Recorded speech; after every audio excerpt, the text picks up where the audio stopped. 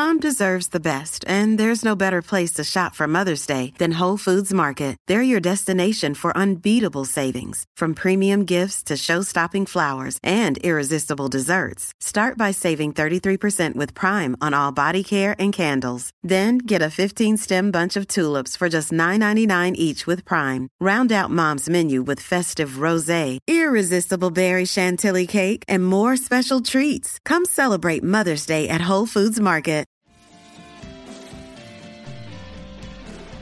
Yo, what's up, guys? You like our podcast? You want to make your own? You have all the power, all the resources you need to make your own podcast. That's right. If you haven't heard about Anchor by Spotify, let me give you a rundown.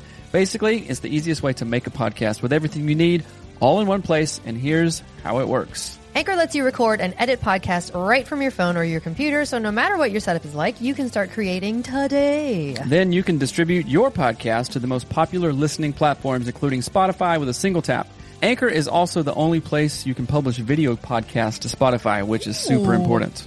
With Anchor, creators can earn money in a variety of ways, including ads and podcast subscriptions. That's right. And best of all, Anchor is totally free. So download the Anchor app or go to anchor.fm to get started. That is anchor.fm to get started. It's what we use. We get a little kickback from it, and we appreciate it. So if you guys want your own podcast, go to anchor.fm to get started. Peace.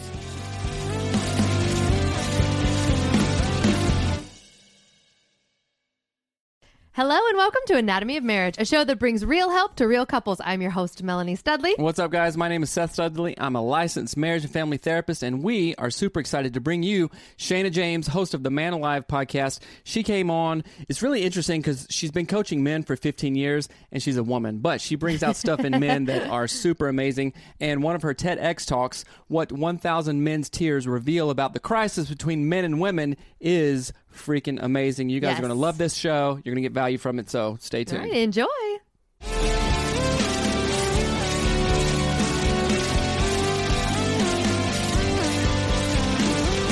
It's lovely to have you on the show, and we're just so awesome to have a great conversation. So tell us a little bit about yourself, and we'll dive right on in.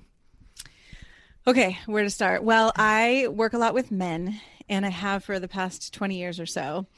And everybody's always like, why do you do that as a woman? And, you know, I started out thinking that I was going to coach and counsel women. And then I had a chance to be part of this workshop where I, as a woman, was giving honest and loving feedback to men. And it totally rocked my world. And I really got to see behind the facade and behind that curtain, you know, of like, or the mask of, men have got it together and whatever my ideas were about how men might have objectified me or any of that. And I just got to go deeper than that and see men's hearts, and somehow felt called to keep, you know, diving into this work with men. So it feels exciting to me. I feel like in some ways I get to love men for a living, and in other ways, especially in the heterosexual world, I'm loving women through helping men. Right. I love that. That is awesome. And I can tell you one thing from a man having been, so I'm a licensed marriage and family therapist and have been for 15 years. And it has always been predominantly female heavy, I guess. I was always outnumbered, right? And I was never intimidated by that or whatever. I never thought, oh, this is weird, or what am I doing here, kind of thing. And it really feels awesome when I could connect with other women, not in a romantic way, of course, but other women, and it felt like they understood what I was saying as a man. So I love that you do that. And I watched your TED Talk, by the way, awesome, TEDx speaker in Valparaiso, which was rad. And I resonated with that because the things that you say, and of course you know this, but our listeners may not, the things that you say and the way that you help men navigate through these emotions that all men have, we're just humans, right? The way that you help them navigate through that is almost, I think sometimes for the first time ever, men going, oh my gosh, I have permission and I actually can tap into this whole other landscape that I formerly did not know even the hell it existed, right? Or it has been just culturally. To give that, like a little bit of context, right? It's like it's a lot about the vulnerability and about everybody starting to welcome men's vulnerability more. And I called it what A Thousand Men's Tears reveal about the crisis between men and women, because having worked with so many men and being let into their world and their emotions and helping men see, oh, there's nothing wrong with me if I'm feeling something, right? It's just that, like you said, you guys have been conditioned out of it. Mm-hmm.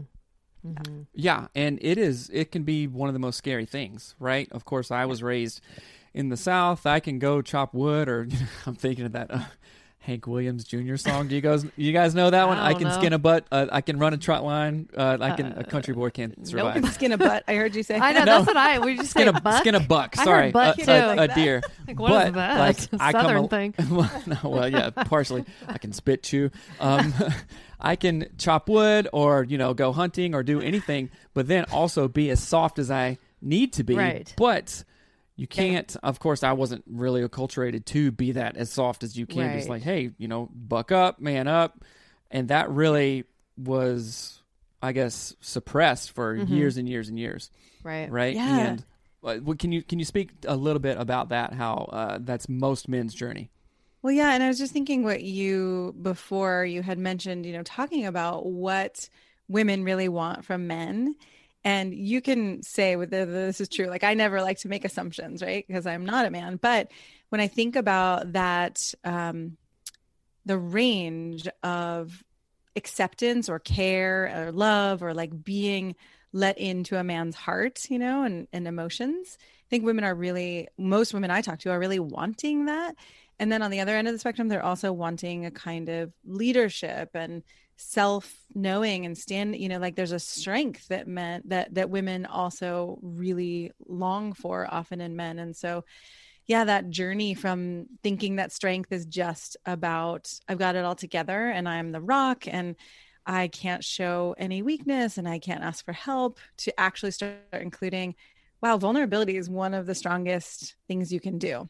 Mm-hmm. And, a lot of men will jump out of an airplane without, I don't know, maybe not without a second thought, but, it's like they'll do it. And then I say to them, well, have you talked to your partner or your wife about this? And they're like, no, that sounds terrifying. And like, well, you have, right? You have the courage, you have the strength to do this. And so we have to I start to, with men, unravel, like, why is it so scary? What do you think is going to happen? And okay, well, I think she's going to think this about me. Okay, well, then what if she does? And right, we kind of go into that worst case scenario or that worst fear and actually walk it through. Mm-hmm. Yeah, I think it's really interesting. What was it in the Gay Hendricks book we interviewed Gay Hendricks, who's the author of the book Big Leap. I saw the Big Leap. Oh, he's so amazing. Right. He was saying the longest journey for most people, but I think for men in particular, is from your head to your heart. Right. Just 12 inches long. Right. This is 12 little inches, but it's like the hardest thing ever. And we do this with our coaching clients all the time. I'll often tell the wives, I'm like, look, this is probably the hardest thing that your husband will ever have to kind of face, which sounds ridiculous because we think sounds ridiculous, but it's true. Mean? Yeah, like what do you mean? He can chop wood, he can skin a butt or right? A butt. I know, but it's way funnier when it's a butt. Right. But like he can do all these things and whatever, but you're telling me that it's that difficult for him to just say what he feels. And then on the flip side too, when we see our male clients who begin to express their emotions, and I did this in our own marriage too. I was like, what are you doing? Why are you telling me how you feel? Yes. Like, ew, I'm the only one allowed to have feelings, which is a disgusting statement. I would really love to camp out on that and kind of just observe or maybe facilitate a conversation between you two, because okay, we've identified, yes, men have emotions. We're not just, wood choppers and butt skinners, too, right? Yeah. We have a deep well of emotions.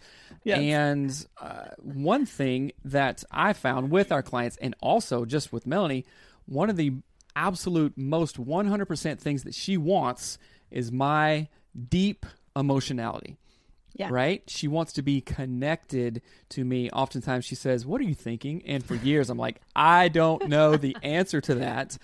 You might as well. Right. I don't even know. Right. And you try to make something up. I'm thinking. And then that But right awkwardness. now, were you really asking for what he was thinking, or were you really wanting to know, like, what are you feeling, or I think it was. I should have just been like, "Hey, I'd love to talk. I'd love to connect with you. I'd love to talk." Right. That's all that was. But I was throwing it onto him and be like, "What are you thinking?" Right. Right. And so Yes. So the I don't know if it's the juxtaposition of you want that emotional side of me, and when I've shown it or when other men show it, some women go, what do I do with that? Right. That's not what I wanted. And then even sometimes that gives a mixed message to the guys of, oh, well, you're too emotional. You're too cry. Where did that come from? And then the guy's like, all right, sealed shut. I'll never Thank do you very that much. again. Totally, Adios. I'll never do that again, which is why, right, when I work with men, I really work with helping them stop taking things personally. And that once you have that clarity inside yourself, like, I'm a great human being and I have emotions, and I'm going to feel things. Then if she responds that way, you're like, okay, sweetie, like, I can understand that this is hard for you and I'm still okay. Right. I still want this from you. I still need this with you.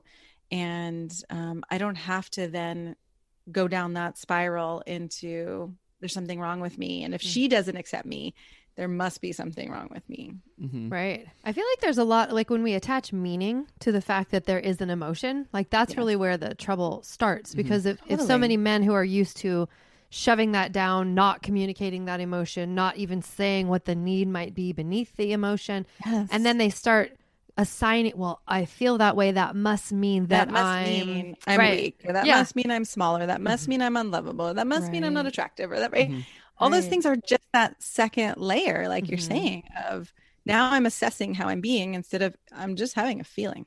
Right. And I wonder how long, like we were just talking on another podcast about if you just sat with that discomfort for like 90 seconds, could it just go away and you'd be fine? you know what I mean? You nailed it. So that was point number 2 in your TED Talk. Be comfortable with the discomfort. So in this, going back to the conversation between you guys, to what level can a spouse, a partner, a female partner, help to encourage or really look into their own self? Because if Melanie or another woman is really like, oh my goodness, I didn't know these emotions existed because, family of origin, my dad wasn't that way or whatever. Can you give some tips, or you guys have a conversation around your journey around being comfortable with that and maybe unlearning some things that you learned? Do you have any thoughts right out of the gate? I do. You go first. I mean, again, having watched thousands of men actually express, it's like in the beginning, I did have that feeling of like, oh God, I think I talked about this in the TED Talk too. It's like, if you're used to a man being that solid ground and that, person that you go lean on, if he starts feeling emotional, it can seem like, well, now he's wobbly and now I can't trust him and now I can't count on him. And so what I really love to support women to do is also to come back to themselves and find their own strength and their own ground and their own clarity. And that way you can choose to lean on a man, but you don't have to, right? It's not like, oh God, if you go away, my world falls apart, because that's not a healthy dynamic anyway, right? And just thinking about what you were saying, it's like, I think I talked about this in the talk about helping women start to welcome that vulnerability and start to think about it like, okay, my partner's going to have a whole range of experiences. And some of them are going to be emotion, and some of them are going to be action, and some of them are going to be, passion. And it just to start to wrap your head around it. I'm curious for you, Melanie, because you said you did have that initial reaction that, right, again, it doesn't mean anything, and he's going to come through it as long as he's willing to do his own work and to stay connected about it. Then it's not like he's leaving you or he's falling apart or he's going to turn into a puddle, forever. And that, I think, is if we have those own fears about our emotions ourselves, which women often do, then we just put that on him. Right. And it's interesting, like in our journey, as you were sort of explaining, that my dad is very much like, he's the oldest son in his family. He's like the head, he's a CEO, right? So all the vibes that my dad puts out are, I know exactly what to do. I am unemotional about it. He also has a traumatic brain injury, which like removed a lot of his like emotional vibes. So I know, right? So the like the epitome of the alpha. Absolutely. Right. And so like my framework for what a man is, quote, supposed to be like is he's authoritative. He knows the right thing, and like really the right thing. He doesn't mess up. He doesn't waffle between options. He doesn't cry. He certainly doesn't tell me he's afraid. Right? He's never afraid. He's superhuman. Yes, he's superhuman. He has no feelings. He doesn't need feelings. He can do whatever. And so I remember when Seth, like when he would go through these times of being frustrated about something, even him being frustrated about something was like, for me, it felt like the whole world is falling apart. Something bad is going to happen. My stability, my rock is completely shattering. What do I do? That means that something bad, like it just felt so scary and unsettling. And then I realized, I'm like, wait, one, I'm modeling his behavior after my father. That's not going to be helpful. Seth has all of his brain. My dad does not. And so I'm like, this isn't great. And then I also realized too, like, as much as I love my dad, I don't want Seth to be like my dad. I didn't marry Seth because he's like my father. I married Seth because he's him. And so it took a lot of introspection into like, wait, what meaning have I assigned to Seth's emotions? If he cries, what does it mean to me? Oh, it actually means he's human too. Like, I wasn't giving him the respect for his emotions that I was requiring from him to give to me. Right. And that was another thing too, where I was like, dang it. Like, I want him to have all the grace in the world when I'm losing my marbles, but I never want to see him lose his. That's deeply unfair. It's perpetuating that narrative that doesn't bring you the actual connection that you want. I was just going to say that too, right? It's like, if you don't allow any space for that, the man becomes more distant and shut down and disconnected and not able to be attuned and, loving and caring in the ways that we want. So it's like we want the best of all the world, or we think it's the best of both worlds, right? Like, love me, care for me, see me, understand me, and then, just keep that all to yourself.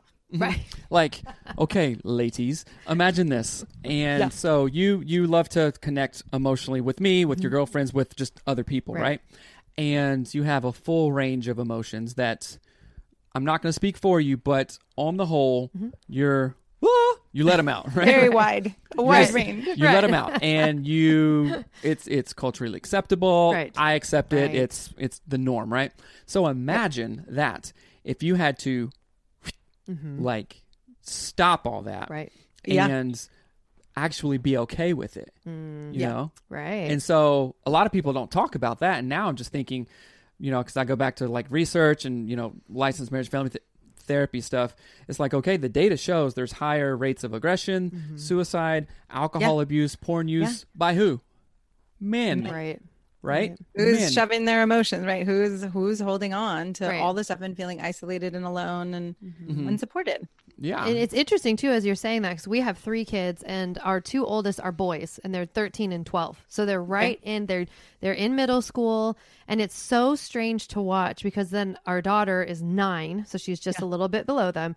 And to see them, like, you can see the wheels turning in their mind. Like, I'm not allowed to, like, they're not saying these things out loud, but they are clearly working through in their mind, I'm actually not allowed to be like giddy about something, because that's what a girl does. That's not cool. That's not, it's not cool. It's whatever. But you can see that there's clearly like a struggle there. And what was really weird, when COVID hit and our kids got taken out of school. So our middle school, or the oldest son, was in middle school and then was taken back into homeschooling.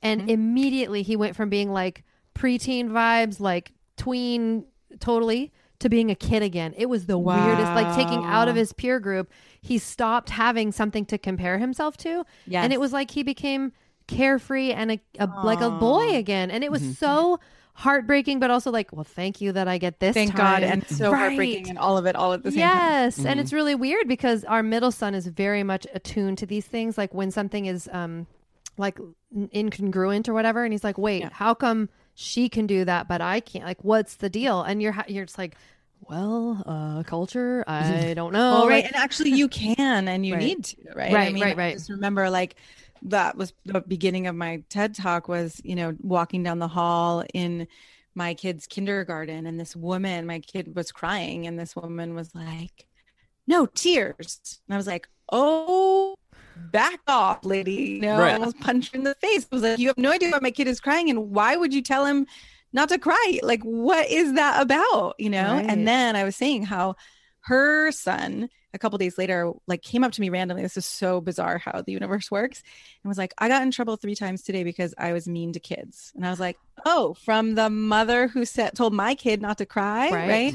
Right. You can totally see how the family dynamics make that happen. And if we don't allow it from a young age. So I may have overshot, because with my kid, there is a ton of expression, and there are sometimes when I'm like, oh, I may have, rebounded to the other end of the spectrum too far. So now I'm having to kind of rein it in and be like, you can cry and have your feelings, and you can still do your homework. Right. You can cry and you can empty the dishwasher. Like, it doesn't just make everything stop.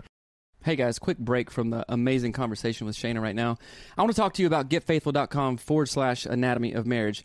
And my words are the words of a marriage and family therapist, right? I've been in practice. I've seen tens of thousands of hours of clients, literally tens of thousands of hours of clients, and people need help, right? So go to getfaithful.com/anatomy of marriage to get hooked up with a licensed counselor in your state.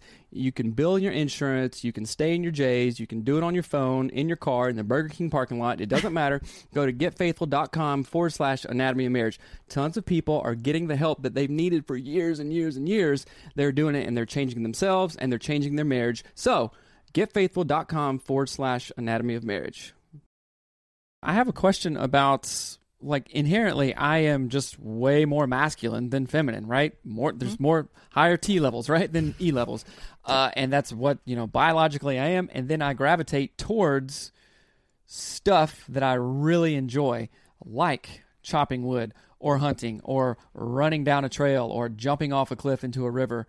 Things like this. So where would you say the balance is for, because we can talk about like toxic masculinity, which I believe is just the pendulum swing of like, okay, I've held all this shit in for so long, now I'm just pissed about it and I'm going to do whatever I want, that involves like trucks and guns and, 4x4, whatever. It's like, okay, that's too far this way. So what's going on?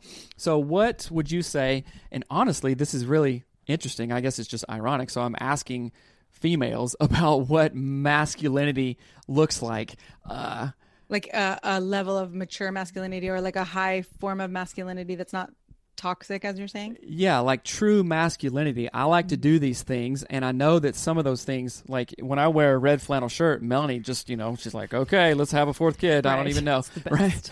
So those things that are inherently masculine in me, and then the inherent feminine of you that is just like a magnet to it kind of thing, without being, oh, he's a jerk or whatever. So it's like a conversation around actually acknowledging those things and encouraging those just to the max, because it's your best self, right? Yeah, well, and that's what I was going to say. I mean, my immediate thought is it's just about health and balance. It's not necessarily about masculine and feminine. It's like expressions of your health and balance, Yes, right? Like expressions of all parts of you, and the parts that love to run or go or be creative, and and then like there's a physicality, there's emotionality, there's a spirit, right? And so allowing for all that. I was thinking about an interview I did with Terry Real, who's a psychologist. I don't know if you know him. He's amazing, and he was saying that he asked, I can't remember where he was, but it was either South America or some native tribe, where he asked like, well, what do you think of as being really masculine, or the best form of masculinity? And they said something about, meeting the situation with whatever it calls for, right? Like if it calls for heart, then bringing heart. If it calls for brute, then bringing brute, right? And I love that. I thought it was really beautiful, because that's how I think of confidence also, which is not, I know how to do everything and I've got it down. It's more like, oh, I trust myself that I can meet whatever's showing up in a way where, I'm going to stay true to myself and do the best I can to, support others. What's weird, that makes me think of the word responsible, like response-able, like you're able to respond, right? And it's weird, like the responsibility. I don't know, that made that stuck out to me. I love that. Yeah, I know, I love that, like dissection of that word in that way. And something that came to my mind as you were talking about this and in the masculine sort of conversation is that it's very deeply unfair, and I want to say this to women who might be struggling with this, that women are essentially, quote, allowed to be whatever we want to be. I could shave my head tomorrow and dress in camo every day for the rest of my life, and no one would shun me the way that they would potentially shun a man for doing that same sort of opposite thing. I can build furniture. No one looks at that like, oh, you weirdo. Like, I literally could do anything. I could be into monster trucks. Cool. Monster trucks and chaw. I don't even know. Right. But it's really something that I think oftentimes women can get sucked into this conversation just as deeply as men and have this sort of like framework around it and think that it's so much harder for women. It's this and that. But then really it's like, man, if you just, again, I go back to this with our kids. My boys are not, there are things that in the culture we live in, the city we live in, and we live near Seattle. So it's like free flowing here. But But even then, if they went to school in a dress, there would be, they probably wouldn't even be allowed to, right? Yeah. But if I went to school in pants, which I did every day, no problem. You're totally allowed to. Right. So that there's something to be said there. The freedom that I have that Seth does not have to express myself in a way that he is not allowed to express himself. Yeah. That makes sense. But of course, on the other sides, like I, can go anywhere or walk down any alley. So there's that other kind of walk down an alley at night. Right. It's like, and maybe that's part of that is just, okay, we need to get out of the conversation of it's harder for me or it's harder for me, and actually just it's hard for everyone in different ways. Right. And can we actually have compassion? Can we start to realize, oh, what if I have compassion for the person in front of me? And what if I take it out of all men are, all women are, and really attempt to,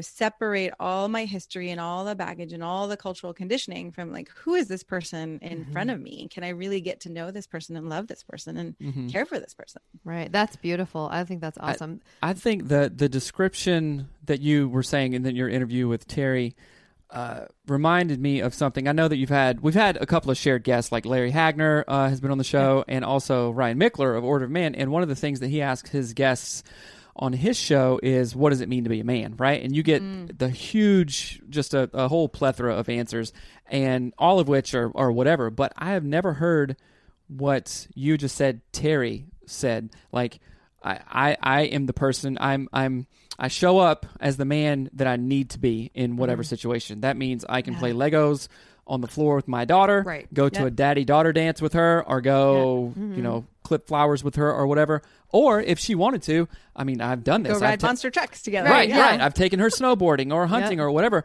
And then other times, it's snowing, there's a blizzard, there's no power, we need to go cut firewood, whatever kind of thing. So you show up as you are best able. I think that really hit me. That's like the best definition I've ever heard. Because it's not, oh, you have to be this, you have to be that. Right. What does the situation call for? What's the situation call for, and how do you bring yourself to it, right? Without resentment or without giving up parts of yourself. Because I think the resentment comes from, well, now I'm supposed to live up to this ideal, or I'm supposed to do this thing, versus that inspiration to serve or to protect or to care for and to collaborate with, then that I think handles a lot of that resentment. Right. And it's almost like that idea of comparison is the thief of joy. It's like, I imagine like you having an outline of what you look like and trying to overlay it, like trying to make it match up with what society says a man should be, or what masculinity is. And it's like, wait, it doesn't fit. It doesn't fit. It fits here, but it doesn't fit there. Like, how do I, whatever. And if you're constantly comparing yourself to that outline, yes, we will all fall short of whatever the outline is, right? Whatever. Right. And so I think leaning into the, just again, that like that balance, the health, the ability to show up in a way that suits that situation the best. I think that's brilliant. And I guess the next question would be like, what do you find stops most men from doing that?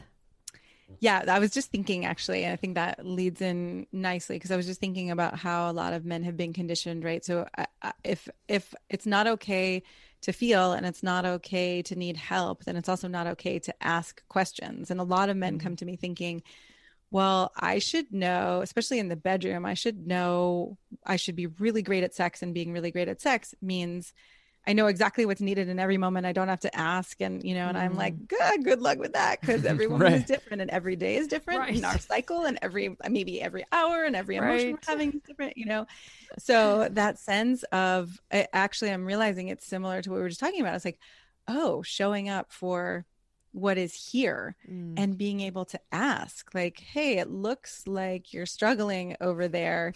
Is there anything you need?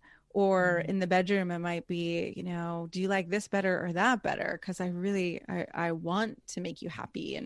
And so just that sense of, so many men come to me thinking like, I'm not allowed to ask that makes me look weak, or that makes me look, what is it, like unpracticed, or like I'm not an expert at it. Right. And I just think that starting to let go of that is really, really powerful, without, like you said, Melanie, the meaning, like it means something. Right. If I don't.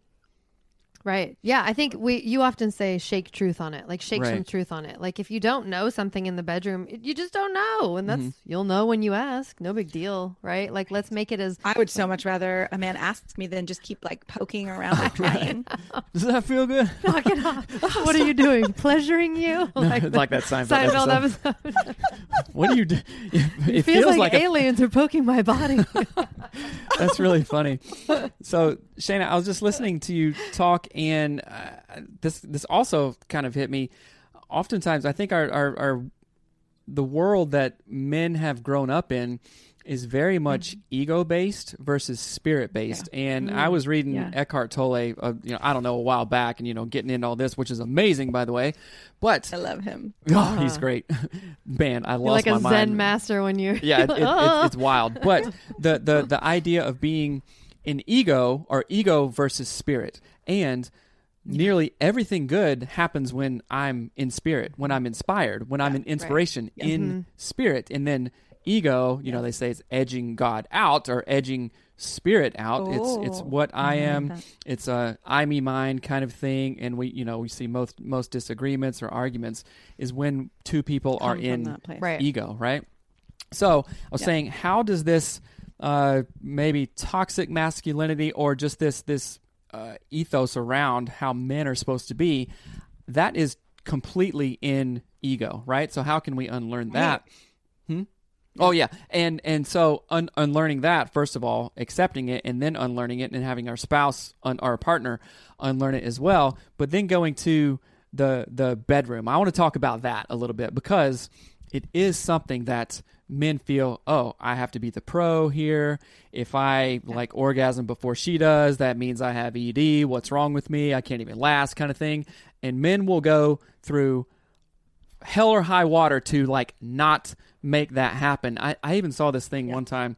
It was a long time ago. I think it was in my graduate studies or something. And some guy was sharing his story where he hooked up with a lady, and we'll get graphic here, but that's fine. He hooked up with a lady, and while he was doing oral sex on her, he was putting numbing cream on him, so he wouldn't like go sooner. And I'm like, how in the world can that be a connecting and pleasurable experience when you're thinking about, oh man, I can't go do anything. You're like, okay, you're just in your head. You're not in your heart or your body whatsoever, which was body. That just illustrated so like much pressure. Right. Yeah, and a performance only thing. It's like we talk about sexual intimacy, physical intimacy, as having two components: connection, emotional and physical, obviously, and then pleasure. Yep. What do we find connecting, like at a real heart level? And then what do we find very pleasurable physically, right? And so I just a brief foray into what do women really want. I know this is a huge open-ended question. What do women want about sex? No, but what are maybe 2 or 3 things that you guys can share what makes up a real connecting and pleasurable sexual experience? Because if a guy can go, okay, let me focus on that, and then if I focus on that, then I can begin to be in my body and heart instead of ego all the time. You go first.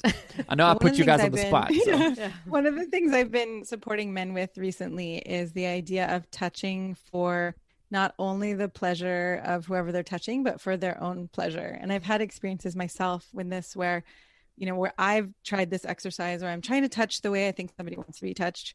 And then I touch, for what actually feels good to me. And I had a huge fight with one of my partners in a tantric workshop because he was like, whatever you're doing right now, that feels awful. Like, this is not cool. And that was when I was trying, And so I think that if men could actually get, okay, I can please her, or I can pleasure her, take care of her, whatever. And I can allow it to be pleasurable for myself at the same time. I don't have to leave myself out. I don't have to make this like a grid or an engineering project, right? I don't have to go into my head. It's like, okay, what would it be like for me to just enjoy myself in this experience? And if I notice that I am not, it's okay to pause, right? A lot of men and couples come to me and they're like, well, right, we can't stop in the middle because then that means we couldn't restart. And I'm like, no, when you really think about sex less as a goal orientation of like, we have to orgasm or we have to climax, there's peaks and valleys, and, there's more pleasure in one moment and then more heart, like you said, in another moment. And sometimes they're all merged. So I really love helping men remember, okay, when I'm, attempting to make a woman feel good, it's not like I'm doing it from my head. I'm actually feeling my own body and my own experience. Mm-hmm. And then I think the thing that a lot of men, I don't know, you can tell me, Seth, but a lot of men don't realize is when you start to get that attuned to a woman's body, you can actually feel her pleasure and her orgasm, which means you get to feel your own and hers at the same time, and it becomes this exponential experience, which is incredible, right? It's fantastic, and I feel sad that a lot of people don't experience that. Right. Yeah, right. I think that happens, and the saying, lead with vulnerability, and sometimes we talk about things on our podcast, so we go first so other people can go second. And in sexual intimacy, of course, with ourselves and then with our clients, we've talked about, when I know that Melanie is really into it and just free and in her heart, guess what that does for me? Yeah. It gives me permission, just like, okay, let's go to Bonkers Town, right? Or I don't even know what that means. I don't either. On the opposite side, Bonkers Town. I don't know. Great sex. When I am in my body and head, that is like amazing accelerator turn on like crazy for you as well. Yes. Right. Yeah. Yeah. So as we've been talking, my thoughts this is going to sound so weird for a minute here, but we interviewed Dr. Tina Shermer Sellers, and she is a sex therapist. She was one of his professors at Seattle Pacific University, and she's just an awesome person. And so she was talking about this idea that obviously this stuff around masculinity starts when our sons are boys, right? When they're little. And she said the majority of boys get taken off of parents' laps around 6 years old, and they never get any real sort of loving, non-sexual touch until they're teenagers, right? Until they get their first girlfriend. So think about like how big of a gap that is just for any, like, when I'm sick and someone rubs their, touches my forehead or puts a rag on my face or whatever, or just rubs my arm, I feel better. But men, it's really weird as we've been thinking, I'm like, man, men hit each other. They have like one way that they can communicate something physically. They smack each other, they kick each other. Yeah. They run. I mean, our boys do this stuff all the time. They would never think to just hug. Well, that is an example, because I think because we've had these conversations, like our middle kid, wrestles with you all comes the time. up and wrestles and stuff. And she's like, hey, stop that. I'm like, no, it's sometimes okay. It's in the kitchen. It's just a bad spot. Getting rowdy and whatnot. But I don't believe for one second that he is doing that because he would rather me hug him. It's like how we that's a masculine show. Yeah, right. Of affection, I think it's right? both. I think you're right. And it's kind of like it's funny too, because like, testing this guy that I know can just pulverize me kind of thing. But it's like watching puppies play or something. If they run up and snip or this, they're like just testing it all in fun. And you can watch nature shows and how that's actually healthy, and then prepares them for other stuff too, if that makes sense. I was just thinking about my kid loves to wrestle, and there's so much energy, and there is a lot of, kind of masculine energy, but there's also a lot of, like, I walked in the house this morning and was like, can I have a hug, Mom? There's like so much sweetness. And I think, they're often conditioned out of that by the time, middle school, high school comes in. And I feel like, so maybe especially as women, our job or one of our tasks is not only to start welcoming men's vulnerability, right, but our children's and our boys' vulnerability, so that they can actually grow up knowing, this is okay. Like, right. And right in line with that too. I have found with our oldest, he's 13. What is he, 13 or 14? He's 13. 13. But like at night, it's funny because he's almost as tall as me, right? So he's basically the size of a man almost. And so it's weird. I find that sometimes when he'll go to bed, he'll ask me to come talk to him in his room. And this is really weird. I'll have this split second of like, he doesn't need that. Like in my brain, he doesn't need me to come and talk to him. Yeah. But I would never say that to our 9-year-old daughter. No. I'd be like, I got to go talk to her. So I right? think it's so weird that people have often said, you know, boys aren't as complicated or they don't need as much. And I'm like, no, we just didn't listen to them for a couple generations. Right. We just stifled, We like didn't pay smothered attention. it. Right. Absolutely. And I think too, with men, we were talking about this in another call where there is that testosterone element to it. So oftentimes I think as women, we just write them off. Oh, boys will do what, you know, they're just being weird or they're just being boys or whatever. But so in that writing off process, we almost negate that there's any feelings inside of that there could be any feelings inside of that. What else would it be though? Oh, of course. You know? I mean, that's a real question right. to all the ladies Yeah, listening. but again, I think what else would it be? It goes right back to like family of origin. I saw my dad never has emotions. He's never afraid. He doesn't cry about anything. You know, if someone is mean to him, he just gets up and dusts himself off and goes in, you know, does whatever. So I've even found myself being surprised at the fact that I did not acknowledge the emotions of my teenage son.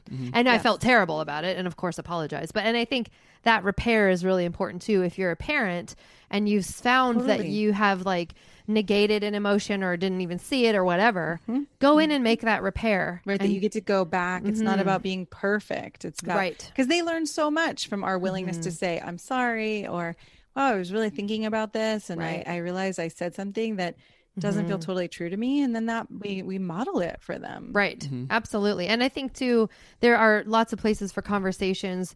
If this is something that you're seeing in patterns in families, like let's say my grandfather treated my dad like that, so my dad's treating my brothers like that. And if you're the dad in that situation and you see that kind of family of origin awareness, just have those conversations openly and slowly, and it'll be worth it. And even to say, like, I love how you guys say you go first, right? And I love doing that too with my clients. And it's to say to your kid, wow, I don't actually, it's hard for me to let other people see me cry, or, you know, it's hard for me to show that I'm upset and, you know, ask for help and showing to know that I'm working on this too. We don't have to be perfect. I think sometimes for you having a perfect father, or for me having parents who just, you know, were so are disconnected from their emotions, and everybody was fine, even though like in the house, I mean, I'm in my parents' house right now and the energy is thick. It's like, it's so tense. My body's been getting tense and I'm just like, oh my God, there's so much here. But I also learned, oh, I'm fine.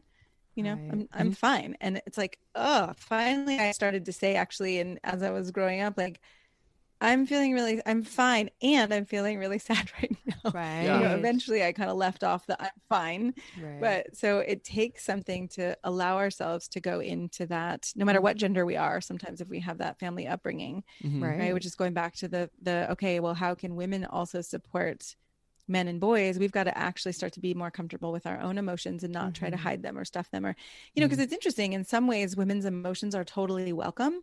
And in other ways, women are called crazy bitches, or it's like, oh God, did you see that? And there's the eye rolls, and right. So there's both things are happening. Right. Yeah. And it makes me think, I go back to that like balanced, healthy version of whomever we're speaking about. Right. And thinking when we're modeling this sort of new way of managing emotions, if we're trying to kind of infuse that into our sons, modeling that idea of, you know what, right now I feel like things are just all going to fall apart, but I know I'm strong, I'm smart, I'm wise, I've got support, and I know I'll get through this, but I'm going to feel this for a minute, and then on the other side I'll get through it. Right. Yeah. Right. Yeah. I think I it's just want to important. acknowledge too that and then I could see men listening to this being like, oh, well, then we're just, I don't know, I don't want to make this like I'm having a negative judgment about men, but I could imagine the thought, oh, well, then everybody's just going to kind of be this like hodgepodge middle, you know, I can't actually be my masculine self. And I just want to say that just because we're having more healthy, you know, emotional experience and connection and all that doesn't take away that masculinity or the strength that you know and love, or your desire to go run off of a cliff and, you know, all those things. And so, right, if you're worried about that, it doesn't have to look that way. I love that. It's not an either or. Like, let's not approach masculinity or femininity from a deficit base. Okay, so I can embody who I am, right? Everything, and that doesn't mean I have to tamp down other stuff. I just have to keep it in balance, right? I'm not running off of cliffs or killing deer all the time. Oh, right. No, I talk about head, heart. It always makes me laugh because I say it as head, heart, and balls balance for I love men. it. And so, right, it's like you don't have to turn down the dial on your heart. For a lot of men who identify as nice guys, it's like, okay, let's turn up the dial on, your sexuality and your ability to stand for yourself and ask, say what you need and want and all of that. And so instead of turning some dial down, or it's like, 30% head, 33% heart, 33% balls or sexuality, it's like, no, they can all actually be at 100. Mm-hmm. So you don't have to give up something to then take on something else. Yeah. Right. Well, and it makes me think of essentially it's like mastery. It's a mastery of like head, heart, and balls, right? Yeah. But I think of when I think of that, I always overlay sports like football. We live in Seattle. The Seahawks are out here, and those men they're not neglecting or ignoring any part of anything, not their body, not their brains, not their emotions. Because if you're going to make some crazy play, you have to be in control of all of it, but not so rigidly in control that you can't be flexible for something that comes up in Aren't there a lot of football players who have done ballet, right? Yes. Yes. To stretch and reach and be graceful and be balanced and all of that. Yeah. And they have to have that sort of mastery of their minds, their bodies, all of it, and their intentions. And so I think as we talk about this, as opposed to discouraging, like you said, we'll all be sort of in that weird middle zone, and we don't quite know what we're supposed to be or not or whatever. No, head, heart, and balls. Like, get out there, like, know all the things, but yeah, go forward and like use a chainsaw, wear your plaid, like do all those things, right? But don't ignore any of the other. Excites you, yeah. Right? It excites me. It's Chainsaw not about with him, plaid, right? So I want to be respectful from your time, and this is so good. I love it. I think guys are going to really love this. Absolutely. So I want to ask both of you a question, and then I'll ask you a question to wrap it up. But what do women in most heterosexual relationships, what can you guys say that women want from their men? Maybe like one to two things. I was thinking, again, if we go with, the softness or strength or caring or heart, and then the strength on the other hand, like I think there's a desire for acceptance and also at times for leadership, right? So it's like that rock part doesn't have to be all the time, but there is a sense that I see of women wanting to be led or guided or, here's something that's possible, invited, right? There's a kind of leadership there. And then I also see women really wanting to be felt and understood and accepted, as opposed to just like, oh, you're just a woman having a lot of feelings, or you just must be PMSing or whatever. Like to actually have a deep care and understanding. Yeah, I would just sort of echo that. I think I found with all of our female clients that even if they didn't know they wanted leadership from their husband, they do. Yeah. When I said, well, would you like it if your husband did this? They'd be like, oh, yes. It's like, well, that's leadership. Like, that's all that is. And it's, again, I think it's an invitation to leadership. It's not like, you know everything, I know nothing. That's not what I'm talking about. And we use this analogy sometimes in coaching where it's like, you've got two pilots pilot a plane, right? Like, there is a pilot and a co-pilot, but they're not necessarily less skilled or more skilled. They're just different roles. So I think that leadership piece is really a huge element. And then again, too, like the attunement, like that you actually see me and that I'm not some sort of weird inconvenience to you. Like my emotions are not like, right? But you actually like see and care. Okay. Right.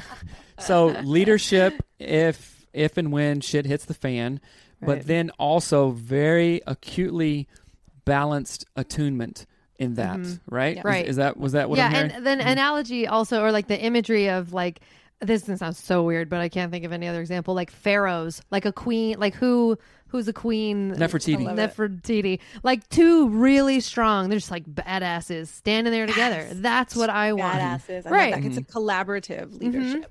Right. It's not like I'm not following you. We're going together. Like, come on. Yeah, because a co-pilot and a pilot, they both can land the plane. Right. We're both going to the same spot. But there's very distinct roles on this flight from Seattle to South Carolina, whatever, 5-hour flight. Yep. I'm on deck for this, you're on deck for that. Right. We use that a lot in coaching. Like, I'm like, dude, your wife wants you to know to know that you are holding this. Hey, kiddo. Hi. That you're on deck for this, right? Hi. Totally. Hold on, kind of thing. Okay.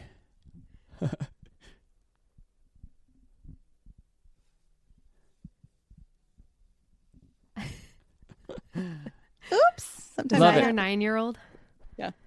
We should do pen pals with our 9-year-old. Oh, that yeah. would be That's so like our new thing That's is what we're pen working on. pals. She actually I writes love letters it. to kids. It's really That would fun. be super fun. Yeah. So- okay, do have a client in 5 minutes, but tell me what Okay. was, you had a last question I think you said. Oh no, we can edit that part out. But so we want to be respectful of your time. One last question, Yeah. two last questions actually. Tell our listeners where they can find whatever you want them to find. Great. I think a great place to go is ShanaJamesCoaching.com, and it's Shana, SHANA. And if you go /TEDx, you'll see my TEDx talk. And then there's actually, a guide that supports men in understanding how men lose influence with women and at work. And then there's also a guide for women around the communications that push men away and actually how to bring men closer. So I think that's one of the best places to go. And then you can search around on the website. There's podcasts for men that a lot of women listen to too, because they really appreciate hearing and understanding what men are learning. Yeah. So that's a great resource too. Awesome. Thank you so much. You guys go check out Man Alive podcast also. And what is bringing you jazz right now? Just, I don't know. You like canoe racing? You like, raising puppies? I don't know. What are you into right now?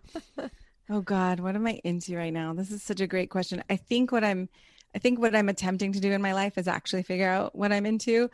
With the pandemic, lots of work and homeschooling.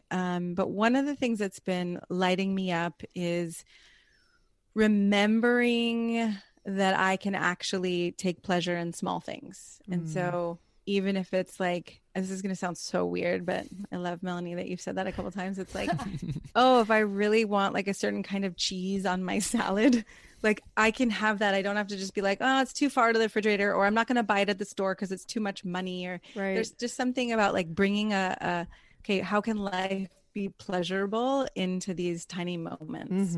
Love it. I'm glad you mentioned food because I was like, please Look at say Seth's food. face. Please He's say. I love it. I was hoping you'd say food because that was like right where my heart went. I was Yeah. like, say food. So Shana, thank you so much for taking the time. This conversation is awesome. I'd love to Yeah. have it again. And you guys go check out Yes, Shana thank James you for Coaching. having me. Yeah, Yeah. ShanaJamesCoaching.com and Man Alive Podcast, and we'll talk to you soon. Hey guys, what's up? We are super excited. We just announced this recently. August 6th, the Back to Basics Boot Camp with yours truly, Seth and Mel of Anatomy of Marriage podcast, right? This is a free event, you guys, okay? We're going to learn about sex and intimacy. The amazing Dr. Tina Shermer Sellers is going to be here. You get to see her for free. Word. Hold the brakes. I What? know. Live? So you better get out here, okay? With your ojos? With your ojos, with your own eyes and your own ears, right? And then we're doing a VIP session at our house. In our backyard. In our backyard. It's going to be amazing, right? And then after that, after you spend 4 more hours with me and Mel, we're going to go to downtown Seattle and have a party. We're going to eat some German pretzels and do all kinds of stuff, right? So you guys do not want to miss this. Check out the Eventbrite link in the show notes. The Back to Basics Boot Camp, August 6th, 9 a.m. until. So we would love to see you guys there. We're super pumped about it. Yes. Tell us when you do it, and Air Fives for doing it. All right, guys. See you soon. Bye.